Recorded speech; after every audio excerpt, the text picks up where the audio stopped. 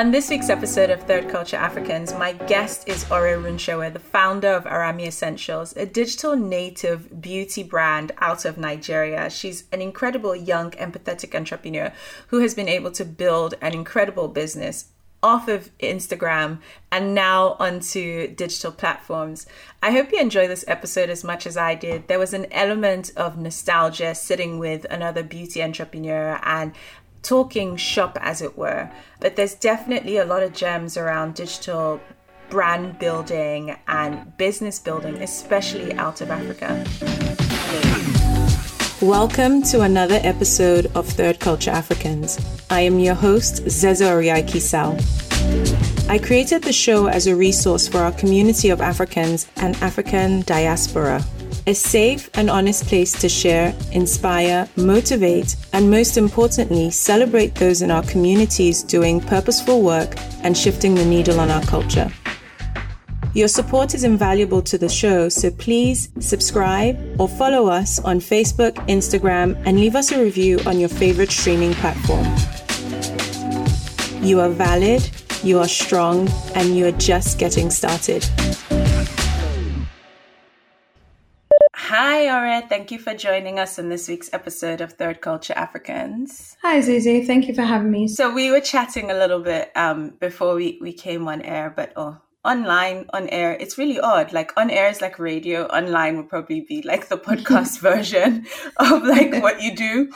You and I have had previous communication before this for an article that I was writing on, I guess, how businesses are faring, especially in Africa in the beauty sector, on account of the pandemic. And one of the things, and I'll let you introduce yourself properly to our listeners in your own words, that is, because I always do an intro. But you've built a digitally native brand in Africa, which is quite unique in itself, but also everyone at the tip of their tongues is talking digital on account of pandemic. So I would love to tap into that at some point in this episode, but I digress.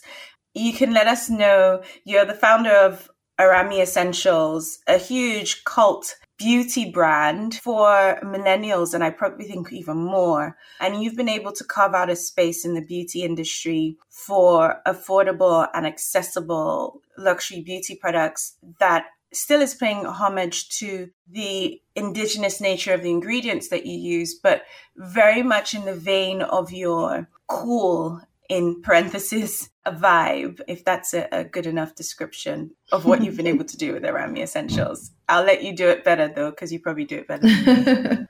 Well, thank you so much. It's really a pleasure to be online or on air with you. And it's it's just nice to like sit and talk about things. Like, you know, we're always like doing. So it's nice to really just like connect and really just talk about things, because you can get so lost in the bubble of just doing that you forget that there are actually people that, you know, you can actually talk to about how things are going. So thanks so much. And thank you for the really nice introduction. It's always interesting when I hear people talk about me and Arami, and I'm like, who are they talking about? It can't be me, it can't be Arami, but apparently it is. So thank you very much. As you said, my name is Ore Runshowe. I'm the founder of Arami Essentials, so a 4-year-old beauty brand based in Lagos, Nigeria. The ethos of the brand is simple, affordable, presentable cosmetics and wellness products. And we're really trying to pioneer the rebirth of finding out how these amazing natural heritage ingredients from Africa can be represented well in the world as finished products. So rather than just saying, oh, Africa is home to shea butter, it's home to coconut oil or marula oil, but actually looking at a way that we as Africans who, you know, really know a lot about these ingredients and how they work, the efficacy of them and how they work together, how we can actually look at representing that properly in the world and not just looking at them as ingredients to be put into finished products from other parts of the world, which are great as well, but looking at how we can, you know, look at how we can really harvest them in their most raw and potent form. And where we're trying to go with Arami is too. So that's been really like the first phase of the brand, which is what we've been kind of doing in these years. But what we want to do now is kind of take it a step further and actually redefine what exactly beauty is in Africa and how we can work with modern day innovative ingredients from across the world, marrying them with these natural heritage ingredients and producing really effective products. So it's been a joy to work on this brand, or to own this brand, or, build this brand for the last couple of years. And I guess I'm just very excited for the years ahead. And yes, it's been a difficult year. I don't think there's anybody that can say, even if you've succeeded in this year, there's not really anyone that can say that this year hasn't been difficult in some way. And difficult might sometimes seem negative, but I see it as a challenge. So how boring life would be if there were no challenges. That's the honest truth. How boring life would be if we were just coasting along and things were just working without us lifting a finger. So this has been the year where we've had to really not just lift a finger, but lift our whole selves up to really stand firm and actually survive. So I'm looking forward to the year ahead, because I keep hearing a lot of people saying, 2020 just needs to end. I need 2020 to just be done. I'm ready for 2021. And the way I look at things is, what if 2021 is very similar to 2020 in that, are we looking at the retail landscape, the beauty landscape, the world landscape in general is it going to have this flip reverse kind of effect in January 1st, 2021? Do we think the world's going to just go back to the way it was in 2019? Everything is just going to completely change. Yeah. Mm-hmm. No, and that's the thing. We have to be realistic. The 2021 is going to be better than 2020, not because the same thing might not be happening, but because we now have a better understanding of how to navigate this season, or this era, this COVID era, this era that has been ravaged, health-wise, and it's done a lot to communities, it's done a lot to businesses, it's done a lot to people's mental states of their minds. So how can we better navigate? If we knew what we knew about 2020 and 2019, we would have been able to handle 2020 better. So now that we know that 2021 could be not that different to 2020 in terms of how the way our businesses and the industries and the way that our minds are going to work and what we're going to be exposed to, we might actually be able to run in a better way because we're prepared. So, kind of use this year to build, to understand the online landscape, to understand our customers. We've not done so much in terms of releasing new things, even though we have a couple of things out before the end of the year in terms of some different things that we want to do. But this hasn't really been the year. We thought 2020 was going to be the beginning of a new decade. We're going to pioneer this and we're going to do that. But unfortunately, fortunately, 2020 has been a different kind of year for us, because we've really had to understand our customers. And at the end of the day, who are we without our customers? We have to really understand that. We kind of pride ourselves in the fact that we really want to have the ethos of customer engagement and community building that's so integral to the brand. But it's no longer allowed to be this flowery language and asking a couple of questions on Instagram and, liking comments and responding to customers' questions. It's now gotten to the stage where we have to have in-depth conversations with our customers. We've held webinars, we've called customers, had one-on-one conversations with customers. We've really tried to delve deep into the minds of our customers, because even they are navigating something new. We're navigating something new as a business, but our customers are navigating something new in terms of being a consumer. So what can we understand from them, and how can we help them to feel better at this time? This year has taught us it's not always about just selling. What about the wellness and the mental health of the person you're selling to? Is it enough to sell, a soap or a cream to someone and they're feeling so down and so low and so just not happy about themselves or about the world? We have to actually care about what is going on, and we really have to speak to the heart of our customers. And we realize it's not that hard, because we are human as well. We're not robots. So we also feel things too. And so it's really just been a year where we've kind of sat back a little, not because we're not bothered or we're complacent, but because there seems to be more important matters at hand. We know that we need to have an understanding of these things before we can really, really move forward. Nicely put. I'll be amiss to pretend that I don't know much about the industry that you're in, which I do. But I guess in so many ways, like you with Malay, my brand, unlike you, we weren't a digital native brand. I started the business in 2009. Digital was always sort of a prop tool and somewhat of a shop window for anyone who couldn't reach the brand to be able to learn more. And with the pandemic hitting, I had the opportunity of resting on my laurels while still trying to build the brand in an older way. COVID for sure put at the fore that there's a lot of positive that can happen in the digital space, especially from a retail and just connecting with your customer perspective. I think there's always been, prior to the pandemic, there was always this polarizing debate around, how useful is digital, if not exploitative. There was that whole, I don't know if you followed the trial. They had Facebook and Amazon and stuff in the US, and it was about their responsibility to the customer and how these digital platforms are playing a role in our lives and in politics, etc. And this seems to be a huge factor, even in business, right? And when considering it, but you were able to build Arami for the first few years while holding down a full-time job off of a Facebook account, an Instagram, account. Yeah, it was, those years were tough. It was not easy at all, not for the faint-hearted at all. This podcast is sponsored by Malay Natural Science. Malay's products are inspired by the rich landscapes, alluring scents, and ancient wisdom of Africa. Their luxurious fragrance and body care range balances 100% natural active ingredients and scientifically proven formulas to heal, protect, and pamper your skin. Malay ships worldwide, and you can buy their products at maleeonline.com. They also offer a free sample if you'd like to try. It was, when you have a passion for something, you find a way and you make the time. That's the honest truth. And it was an interesting period of time for me, because I was just saying this to someone the other day, that I always thought that I will have a career and I'll climb the corporate ladder. I've always been very ambitious in that way. So I always thought I was going to climb the corporate ladder pretty quickly, get to the top. Yeah. And then, somewhere in my late 30s, early 40s, I'd, give it all up to go and start my own business. And, it would just, I had it all planned out, to be very honest. So when the idea of Arami, arose, and, I realized that it was something that I really could see, I could envision it and I could see it working.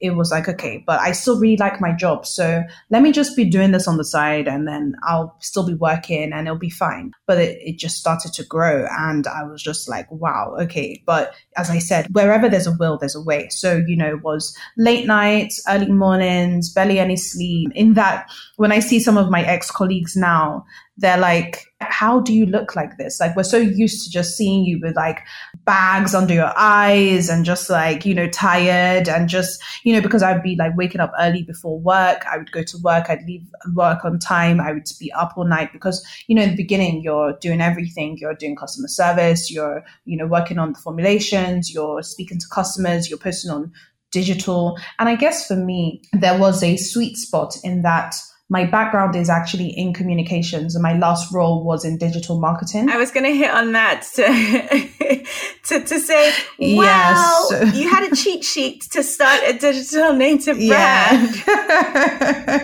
It was, the way I look at it is, sometimes in life, it seems things that we do seem very random, and it seems like we don't know why we're doing certain things. It's now in this time of my life that it's like all the dots are connecting. It's like, okay, this interest in DIY and, understanding beauty in a deeper way, and wanting to understand formulations and skin and the beauty industry, number one. Then it's this interest that grew in my whole career, before I started Arami, and, in the early years was in communication. So this interest in public relations, in digital, in social media. Okay, that was another part. And then this inner ambitious nature that I've always had, and known that I would run a business at some point, and, always wanting to understand, how to run a business, but from a very just surface way. And then also being able to understand how to manage people, how to manage things, and just understanding that multitasking nature that I had naturally. So it was all these things then started coming together, because I'm to me, it just didn't seem difficult. It didn't even seem like rocket science having this brand that I was going to start on Instagram, because it was what I knew. And I could see brands on social media and how they were able to engage with communities. And these were translating into sales, because this is what I was doing for my day to day. So it's almost like everything about you coming together and you come full circle. You're like, oh, that's probably why God has put this in me to be like this. And that's why this is this. And things just kind of make sense. I think for me, it was, yes, it was kind of a cheat sheet, but yeah, it was something that I really enjoyed. I really understood how digital can grow things because we literally grew an organic following. Like we've never paid for followers. I can count on two hands how many times we've done paid ads for a couple of days. And this is just even to kind of test and even try and understand how paid advertising really works and everything. So the following is very organic and it can be seen in our engagement in that customers are talking to themselves in the comments. They're asking each other questions, they're posting, they're wanting to engage. Like it's all very like organic and everything. And yes, someone can say, okay, it's quite a short period of time to grow a following on social media. But I feel that it's a number of things that come into play. It was the consistency in terms of how we're posting, the kinds of things we're posting, the photography. It was also the communication of who we were in a consistent way. We are this, we are simple, we're about natural ingredients, but we want to talk about innovative new ingredients.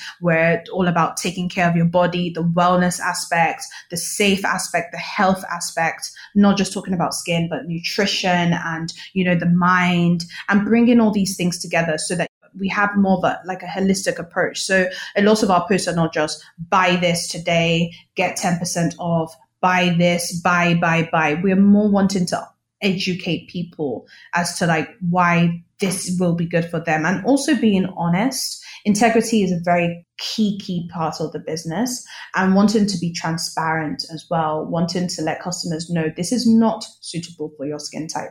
Do you understand your skin type? If you don't, please, here is information so that you understand your skin type. And now you know the products that we have that will work for you, but you also know the ones that won't work for you. Just because your friend uses this doesn't mean that you should use this. And making sure that we are building a community of people that actually understand things. Because as I was saying to two of my friends the other day, we're all entrepreneurs and one of them owns a clothing brand. The other is actually a content creator. And we were just talking about how we wish there was more collaboration amongst women. And, there's a lot of things that women can do together if you leverage off of other businesses rather than being secretive about this and that and everything. And one of the things that we were saying was that it is very important that we're honest with ourselves and we don't just say, oh, I'm going to have a customer who buys every single thing on their beauty shelf from Arami, because it's not realistic. If you look at anybody's shelf when it comes to their hair, their skin, their body, their clothes, everything, it's not from one brand. So how can we look at your life and look at where we can slot in rather than dominating? How can we complement your routine rather than saying, everything that we have is suitable for you? We'd rather have you buy one or two products and they're staples in your routine than you try everything from our brand. You thought everything that you have and you use everything from our brand and then you break out and then you never use the brand again because you've had a terrible experience. So honesty in terms of what is suitable and what is not. I would rather say I have nothing that is suitable for your concern than to pretend that we do. Because for instance, I'm not a licensed dermatologist. If I see somebody that has extremely bad, acne that it needs real treatment and real, knowledge about how to handle, the first question I'm going to ask you is, have you spoken to a dermatologist? Have you been to a doctor to understand the reaction? Because the last thing we want is for people to use our products and then have adverse reactions. So the honesty and transparency thing is very important. And it's something that, especially in Africa, we have to make sure that we are championing as much as possible, because unfortunately there are a lot of brands, not even just in beauty, but across the different industries, that are not selling customers exactly what they are saying they are because of the lack of regulation. So we are trying our best to be as honest and transparent as possible so that we can gain the trust of our customers. Amazing. I want to touch on, the power of, you have, I've written here, influencer fave. You've been able to build a brand that influencers love. And I'll go back to that in a minute. But, you talked about having worked in communications and PR for about 6 years. Now, a lot of the time there's this debate about, 5 to 9, 9 to 5. And then, when do you know to make the switch? And then there's also, was it even useful getting that career? You've kind of touched on that, like, having done that as a day job, you could see how you could apply that into your business. But when did you know to make that switch from, okay, holding down 2 jobs? And I guess the challenge with that is, probably in the beginning, you didn't have a lot of people understand that you were holding down 2 jobs till it became Arami Essentials to what people know now. But what was the moment where you realized, okay, now is the right time to make that switch? Firstly, the first bit that you spoke about regarding, working at both of them at the same time and, really understanding if having a job really does help you later in life. And I think the biggest answer to that is yes, from my point of view anyway. The soft answer would be that yes, communications has helped me to build a business that has grown, mostly off of digital. That's obviously the most obvious thing.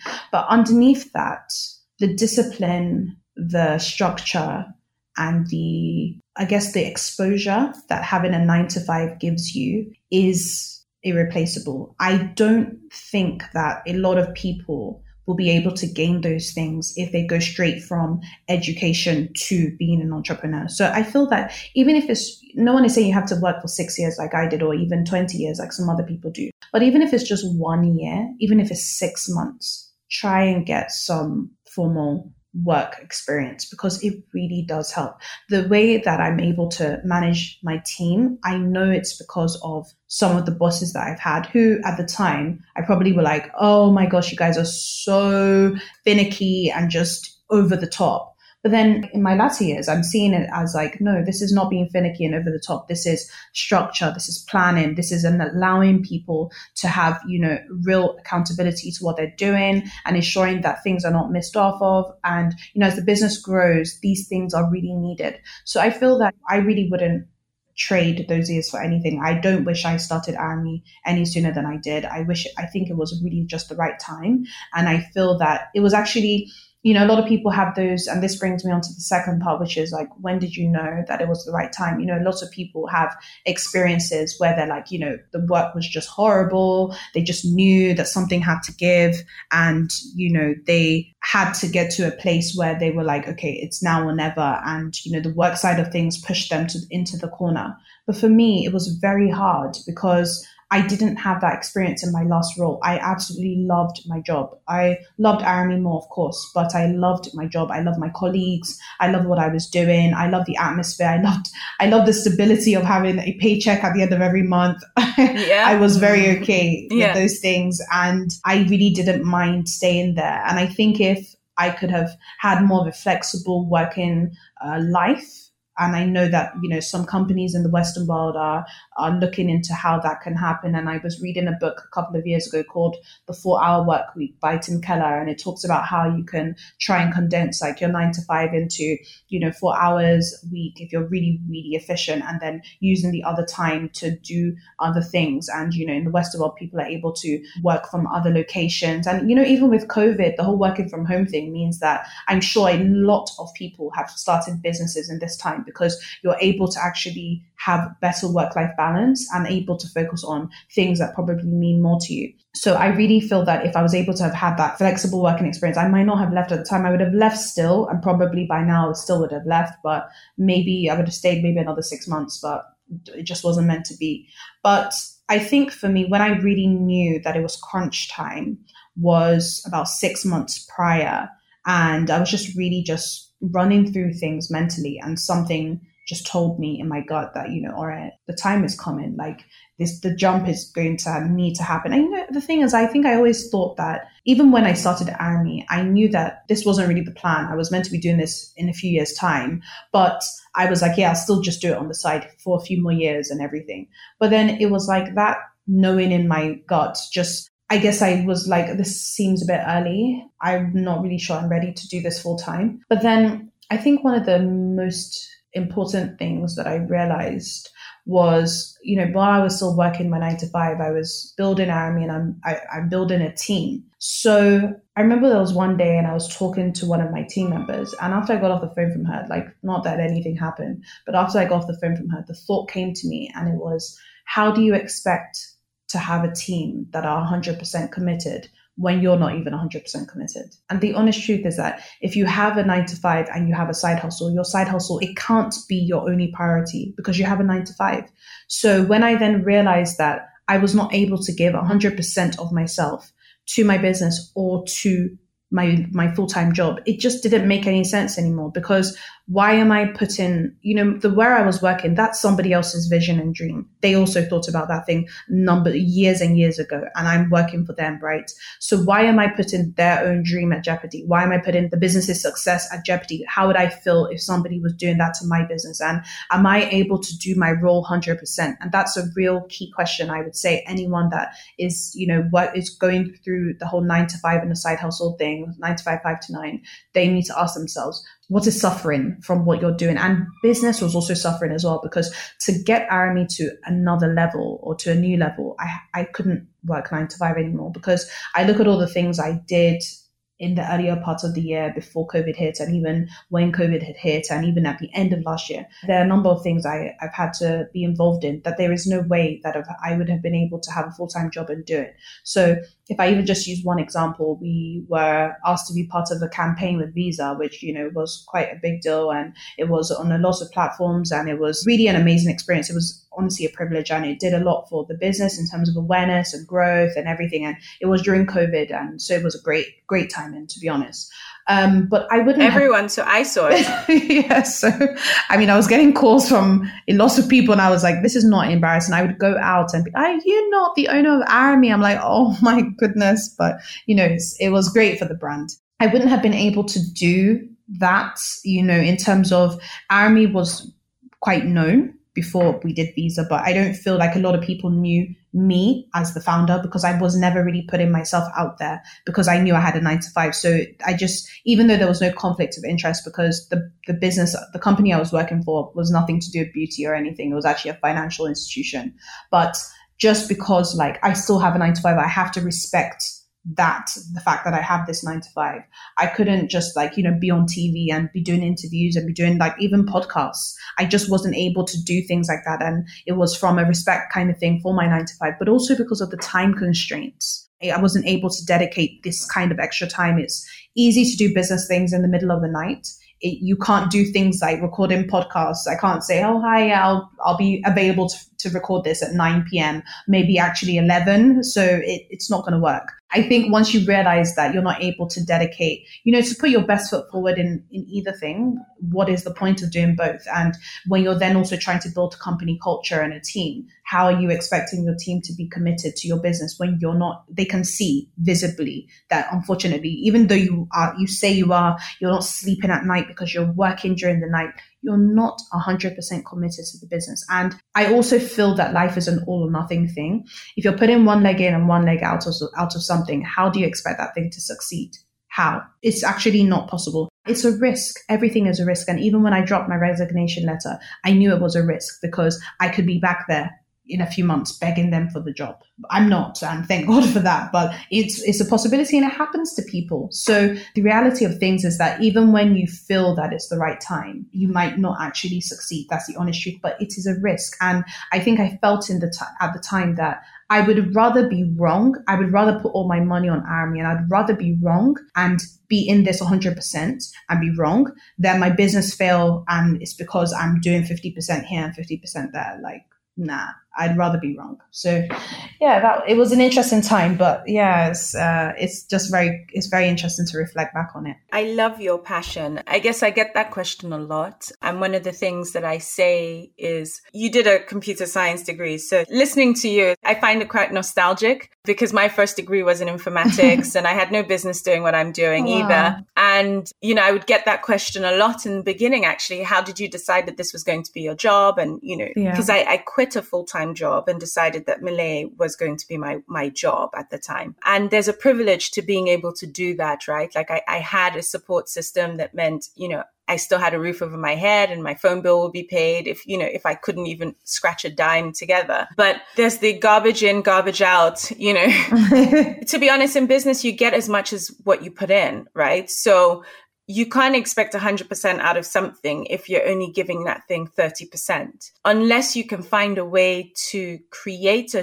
structure or a process in place. And very few startups are built with that structure in mind, or businesses that can sort of run without you, or maximum effort for a short period of time and then you can walk away and then it's residual income. Those products exist, but by and large, most startup businesses aren't that. Most startup businesses require, like you said, insane amounts of hours, bags under the eyes, turning up at work and tasting the blood because you've been up for forever. And even as a full-time job, at moments where I'm having to upskill because the business is evolving or the marketplace is evolving, I'm tasting blood throughout the day because, you're up all night trying to upskill just to keep abreast with the changes that are happening. Or, okay, you can see that your business is lacking in, something, and you need to figure out, is it a new team member, or is it that as a business, we need to introduce this as a sales channel or distribution channel, or, oh my God, the industry has so moved. This is a new platform that everyone's on. So I think there's a constant evolution that's happening in business that requires you to be able to respond quickly in and amongst sort of the time pressures. Now I want to touch on the influencer fave, because this is a huge part of everyone's conversations around digital businesses. To use influencers or not, I think that's usually a question for most people. Is my money best served paying and giving product to key opinion leaders, in quotes, influencers who have a large following, who are able to talk about my products, the benefits, results, etc., and see something from it? You've had great experience with that. Do you mind sharing a little bit more around your reasons for using that, or why? I think with influencers, even the influencer landscape is ever changing, ever evolving and everything. And I think that it's also very different in different parts of the world, because people have different notions of exactly what an influencer is and what an influencer can bring to your brand. And, I think when I speak to people about engaging with influencers, one of the main examples I use is a brand that engaged with an influencer that had 3 million followers and they couldn't sell one t-shirt from this engagement. So you can imagine how much they had paid this influencer and seen how much they did not get in return. So with the influencer partnership side of things, it's actually very tricky. But what I try to do is to try and start in a small way. And one of my main rules with working with influencers is we only engage with influencers that have had an organic interaction with the brand.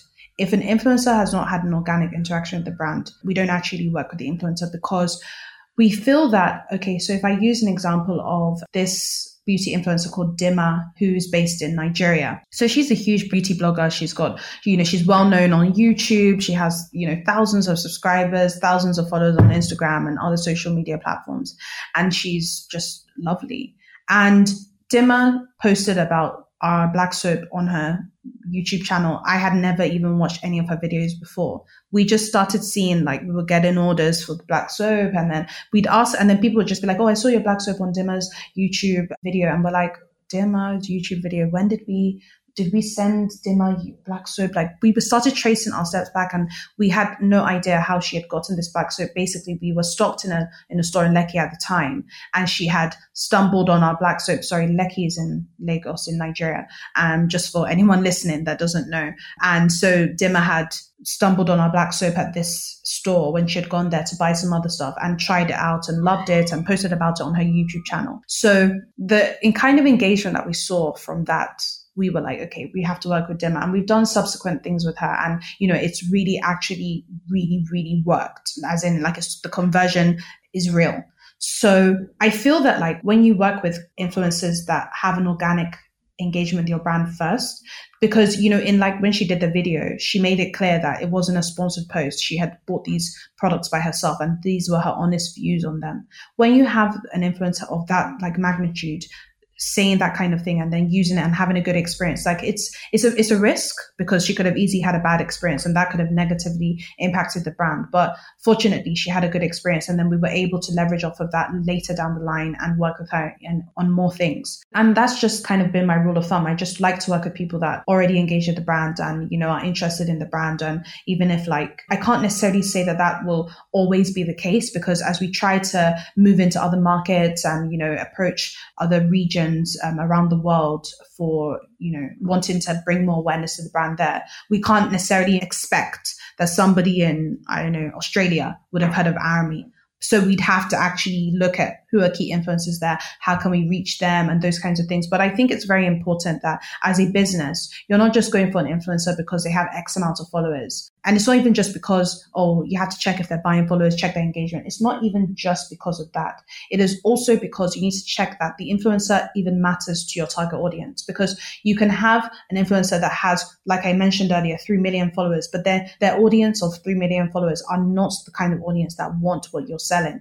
So does the influencer match up to your brand's target audience? Are their followers your followers? Are their followers your potential followers? Because if you're working with someone if you're a luxury brand and you're working with maybe like a celebrity who was on like Big Brother Nigeria or something, the likelihood of them being able to afford like maybe 100,000 naira, which is the equivalent of about just under £200, the likelihood of them being able to afford that kind of thing is not very high, if you see what I mean. So it's really important for people to actually have that in their mind. But if somebody that's following that influencer is just used to buying mass market products, how will you convert?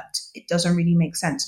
And I think also then that brings me to even understanding, is your business the kind of business that needs influencer partnerships? Because there's some businesses that don't need influencer partnerships. That's not the kind of communications or the kind of publicity or the kind of marketing that you actually need to gain businesses. Because if you have a B2B business, for instance, influencer partnerships don't really mean much. Or the kind of influencers that you'd be using may not be traditional social media influencers. You might be looking for like more of like an ambassador or somebody that is like, has other touch points that your target audience would reach, for instance. Because when I look at someone like my dad, for instance, my dad isn't on social media, but he watches the news every night.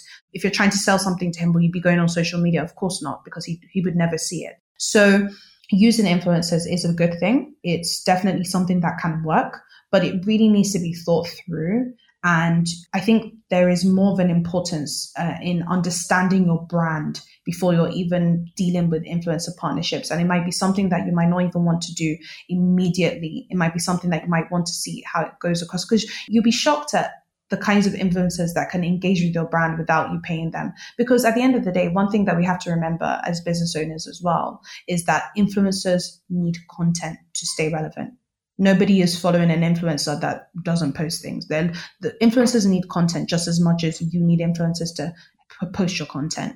So a lot of influencers, if they actually like your brand, they may engage with your brand before even you engaging with them. And then that's an easy way into like looking out for who to actually partner with. I'm always trying to be careful when it comes to influencer partnerships, because we've seen things that just haven't worked. And I think also just getting an influencer to just post about your brand might not just be enough, because let's not forget that consumers can see when it's an influencer partnership. Even if the influencer is not putting ad in the caption, they can still see when something is not a natural fit. And I think another thing that's helped is that we try to actually have a conversation with an influencer. So we don't just say, so we sent something to an influencer that had kind of interacted with the brand, and she asked if like there was a timeline to when she had to post and what the guidelines were for posting and everything. And we said to her that, look, there is no timeline, because we're not going anywhere. You're not going anywhere. We know it's not going to take you 2 or 3 years to post. So you post sometime this year, and we're not in a hurry. And we want you to work it into your content so that it's natural. But by the time you start saying, oh, you must have this caption, you must write it like this, you must post by X time, even the influencer as well, they're going to be like, okay, I'll do it, but I'm not going to do it in a way that my followers are going to really convert. So it's trying to actually build that relationship with the influencer before you're even really looking as to how it's going to really, make sales and convert and everything. I think that would be helpful for a lot of people, because I think especially with the flood of webinars and business help happening in the middle of a pandemic, I think there's something around influencer strategies that I think can sometimes be misleading. And I've been hoping to have practitioners, especially in this season, to kind of delve into more of that world, because I think it's a practical example of, I guess, digital and the power of that. Now, another question for you is around funding. This is a huge question that I get, and I'm sure that's what you get a lot. How do you fund a startup digital beauty brand and keep alive? Oh, funding. So this is heavy on my mind at the moment, because this is one of the things that has been a topic of conversation internally for the year and years to come, because obviously to scale up and to kind of, become the brand that we really want to be, it's not going to be possible for us to do this alone. But then, also comes like the scary conversations of like equity sharing and, what getting investment and capital really means. So I think that for us, we have delayed getting any capital, raising money for a while, because two things: wanting to understand how far we can go by ourselves, and secondly, ensuring that we have a strategy before we have money. It's so important to me to ensure that I don't just get like free money, even if it's a grant or a loan or some kind of investment, without a strategy, because we all know how easily money can disappear. Like before you know it, you've just blown through money and you're like, where did this go? So ensuring that we have a concrete plan where we can say, okay, X% is going to go to this and 10% is going to go to that. And we can be clear as to where it's all going. So I feel that for us, we didn't start with a huge amount of capital. I had a bit of savings that I used, and a lot of the operational side of things was done from home when we first started, because I didn't need a huge facility. I didn't need a team. I didn't know that the business would grow to the level that it's at right now. So I was still like, slow and steady.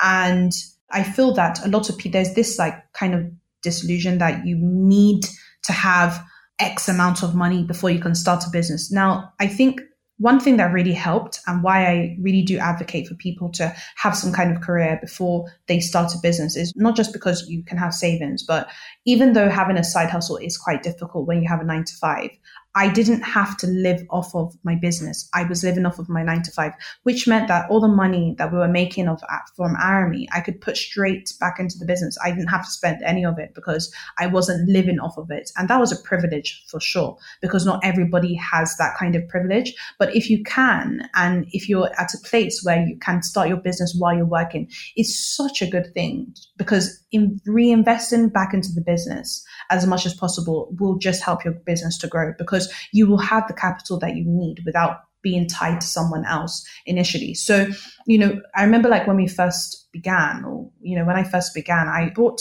enough like containers and ingredients and things like that to last me for, not a very long amount of time, like for a very short amount of time. I was just buying, using, reinvesting, buying, using, reinvesting, because that was all I could actually afford. But then, over time, once you've been reinvesting for some time, you're able to then buy in bulk, and then you're able to store, and then you're able to then, use it for a longer amount of time. And then you can then buy more, and then you can buy more. So we're now at a place that, because of the kind of scaling up that we want to do, yes, seeking capital and understanding how we're going to fund these dreams is, a conversation that is being had.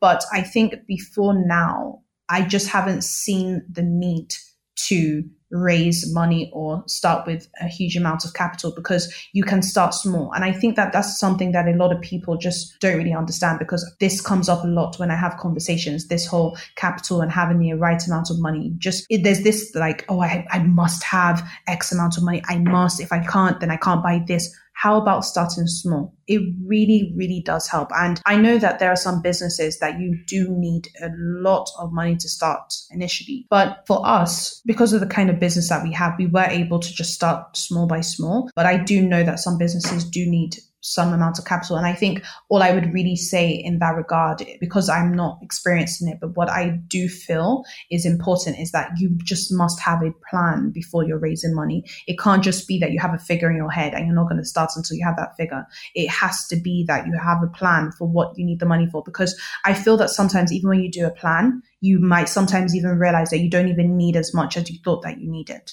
That's the honest truth. That's really my thoughts on it. Very true. Money is oxygen in any business and is very well needed. But sometimes it doesn't present itself in the exact same way. I think it's easy to get bogged down with the need to have the funding. But most times, like you said, you might have it in your bank account, but might not need it. There are other things that you can do. There's a privilege of having the time. There's a privilege of, living at home. There's a privilege. Yes, exactly. Those are all costs that, most times people don't account for. But if you were not living at home and you were living on your own, or, if you didn't have a partner or whatever the case might be, those are costs that you would have to figure out how you meet. I always say the best time to start a business now, I started Malay at 23, and at the time, like you, I felt like I should have started my business when I was much older and had, worked and saved money. But actually, no, I think I actually started at the right time. I think with little responsibilities, I'm a mother now, I have bills to pay, I have, stuff. There are all these responsibilities. I think the least responsible you are in life in terms of obligations, it's probably the best time to start a business because you have a lot less to lose. And, if I think of a lot of the things I did early on, ignorance is bliss. The ignorance of those moments actually were helpful in me being daring, in me being willing to take risks, in me being willing to challenge the status quo and go, actually, why not? But when I guess for the lack of a better word, knowing what I know now, would I have attempted Malay in the same way? Probably not, but I'm really proud to see so many other brands being born out of the continent. And it's beautiful for me to see, and it's beautiful for me to be a part of, and to be able to in some way contribute to those journeys. Speaking of early life, I touched on, your first degree. Now, you're Nigerian, or your parents are Nigerian. You were born in the UK, raised in the UK, and then decided to move to Nigeria in 2013. Never lived there. Why? That's a question that comes up a lot. And I wish I could remember how I used to think at that time, but it's literally like 6-7 years ago. So I moved here in 2014 when I was 23. So like the exact same age that you started your business. And, at 23, what do you really know? What do you really know? And I think I was just at the point in my life where I was like, okay, these are the thoughts that I can remember. I was thinking, okay, I'm 23. I have a full-time job in the UK. I've lived here all my life. I am bored. Genuinely. Those were the thoughts that were in my mind at the time. And so it was like, okay, where could I move to? I never did like a gap year or anything like that. So I was thinking, okay, where could I move to that I wouldn't have to have such like a huge life adjustment, and I don't need like, so much money for this to do this, even if it's just for like a few years, how can I do this? And so the idea of Nigeria just seemed like it made the most sense because, as you said, my parents are Nigerian. Even though I grew up in the UK, I would say I'm very Nigerian to my core. I'm very cultured. I understand the language of Yoruba, which is the tribe that my parents are both from. So I understand it. And I used to come to Nigeria on holiday a lot before I moved here. So I've always felt this kind of like, I guess, love for Nigeria, and this almost like knowing within me that I am Nigerian. And when I come here, I'm like, okay, this is where I'm from and everything. And, my dad lives here, and he's here between the UK and Nigeria. He splits his time between. So, I knew I had a home. I had a soft landing spot. I had friends that lived in Nigeria. Okay, this can't be too hard. And, there's this thing in Nigeria called NYSC. So it's the National Youth Service. Everybody in Nigeria has to do it before they can get like a full-time job. So it's a year program. And, you know, in my head, I'm like, yeah, I'm young. Okay, what if I ever want to live in Nigeria in the future? You kind of have to do this especially if you ever wanted to go into like a political position. So, you know, I'm like, you know, you just never know with life. You never know where you're going to find yourself. Let me do this NYSC thing. And it's a good, like, almost like year out from the UK. And I can just kind of see what life would be like on the other side. So it was never meant to be like this full-time forever thing. I just wanted a break, to be very honest. And I wanted to just have a different experience. And I was young and I felt like I really had nothing to lose.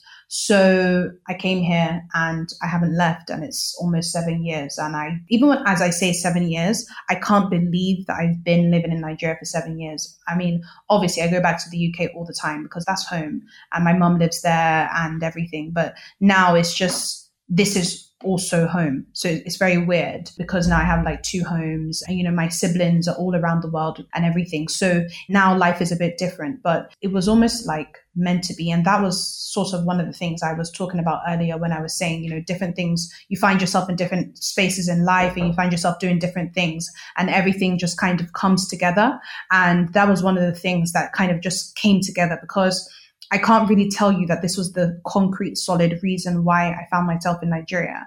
But 7 years later, almost 7 years later, and, you know, in the middle of having a business that has been around for 4 years, I know that this is where I'm meant to be because I wouldn't have been able to start Arami in the way that I did and build it to where I've been able to right now if I lived in the UK. Because, you know, I know that there are other brands that exist in the UK, the US that, you know, pride themselves as African brands, they use African ingredients, but I'm close to the source. I'm at the source. I'm able to get ingredients when I need to. I'm able to create real relationships with my suppliers, and not just a business relationship, but an actual relationship. And I'm understanding women that are at the grassroots. I'm understanding the processing of shea nuts and, you know, all kinds of things. And it's also helped me to also be closer to the continent of Africa because now I'm finding things outside of Nigeria. I'm going to Ghana, I'm looking at ingredients there. I'm going to South Africa, I'm looking at ingredients there. I'm able to look at the landscape as a whole, which I would not have been able to do in the UK. So it's one of those things where I'm like, how, why, when, where, for what reason? I don't know, but I know that somehow I was meant to be here and it just all came together. Very, very, very beautiful story and journey. Thank you so much for joining us on this week's episode of Third Culture Africans. Where can anyone find you, try your products, all of that good stuff? Thank you so much for having me. This has actually been a very, very very fresh conversation, to be honest. So thanks so much for having me on your platform. And I'm really excited to hear feedback about it. And if people want to find Arami online, so the brand's handle on all platforms is Arami Essentials, ARAMI Essentials. And our website is aramiessentials.com. I mean, I'm not like so active. I'm not like an influencer, but, you know, I have Instagram and it's just Ora Oluwatomi, which is my full name. That's my Instagram handle if anybody wants to follow me. But it's been a real pleasure. And thank you so much for having me. Amazing. All the details will be in the show notes so that you can check them out on the website. Thank you so much for joining us and looking forward to seeing all the amazing things that you've got planned for 2021. Thank you so much. Thank you for joining us on this episode of Third Culture Africans. We are building a community of leaders and game changers and would love you to join in the conversation on thirdcultureafricans.com. Subscribe for news, for tips and more useful resources on today's topic and more episodes to ignite and inspire your entrepreneurial journey. Carry on the conversation on Facebook and Instagram at Third Culture Africans. Your ratings and reviews are important to us, so please leave one on your favorite streaming platform and help us amplify our voices. Until next time, you are valid, you are strong, and you are just getting started.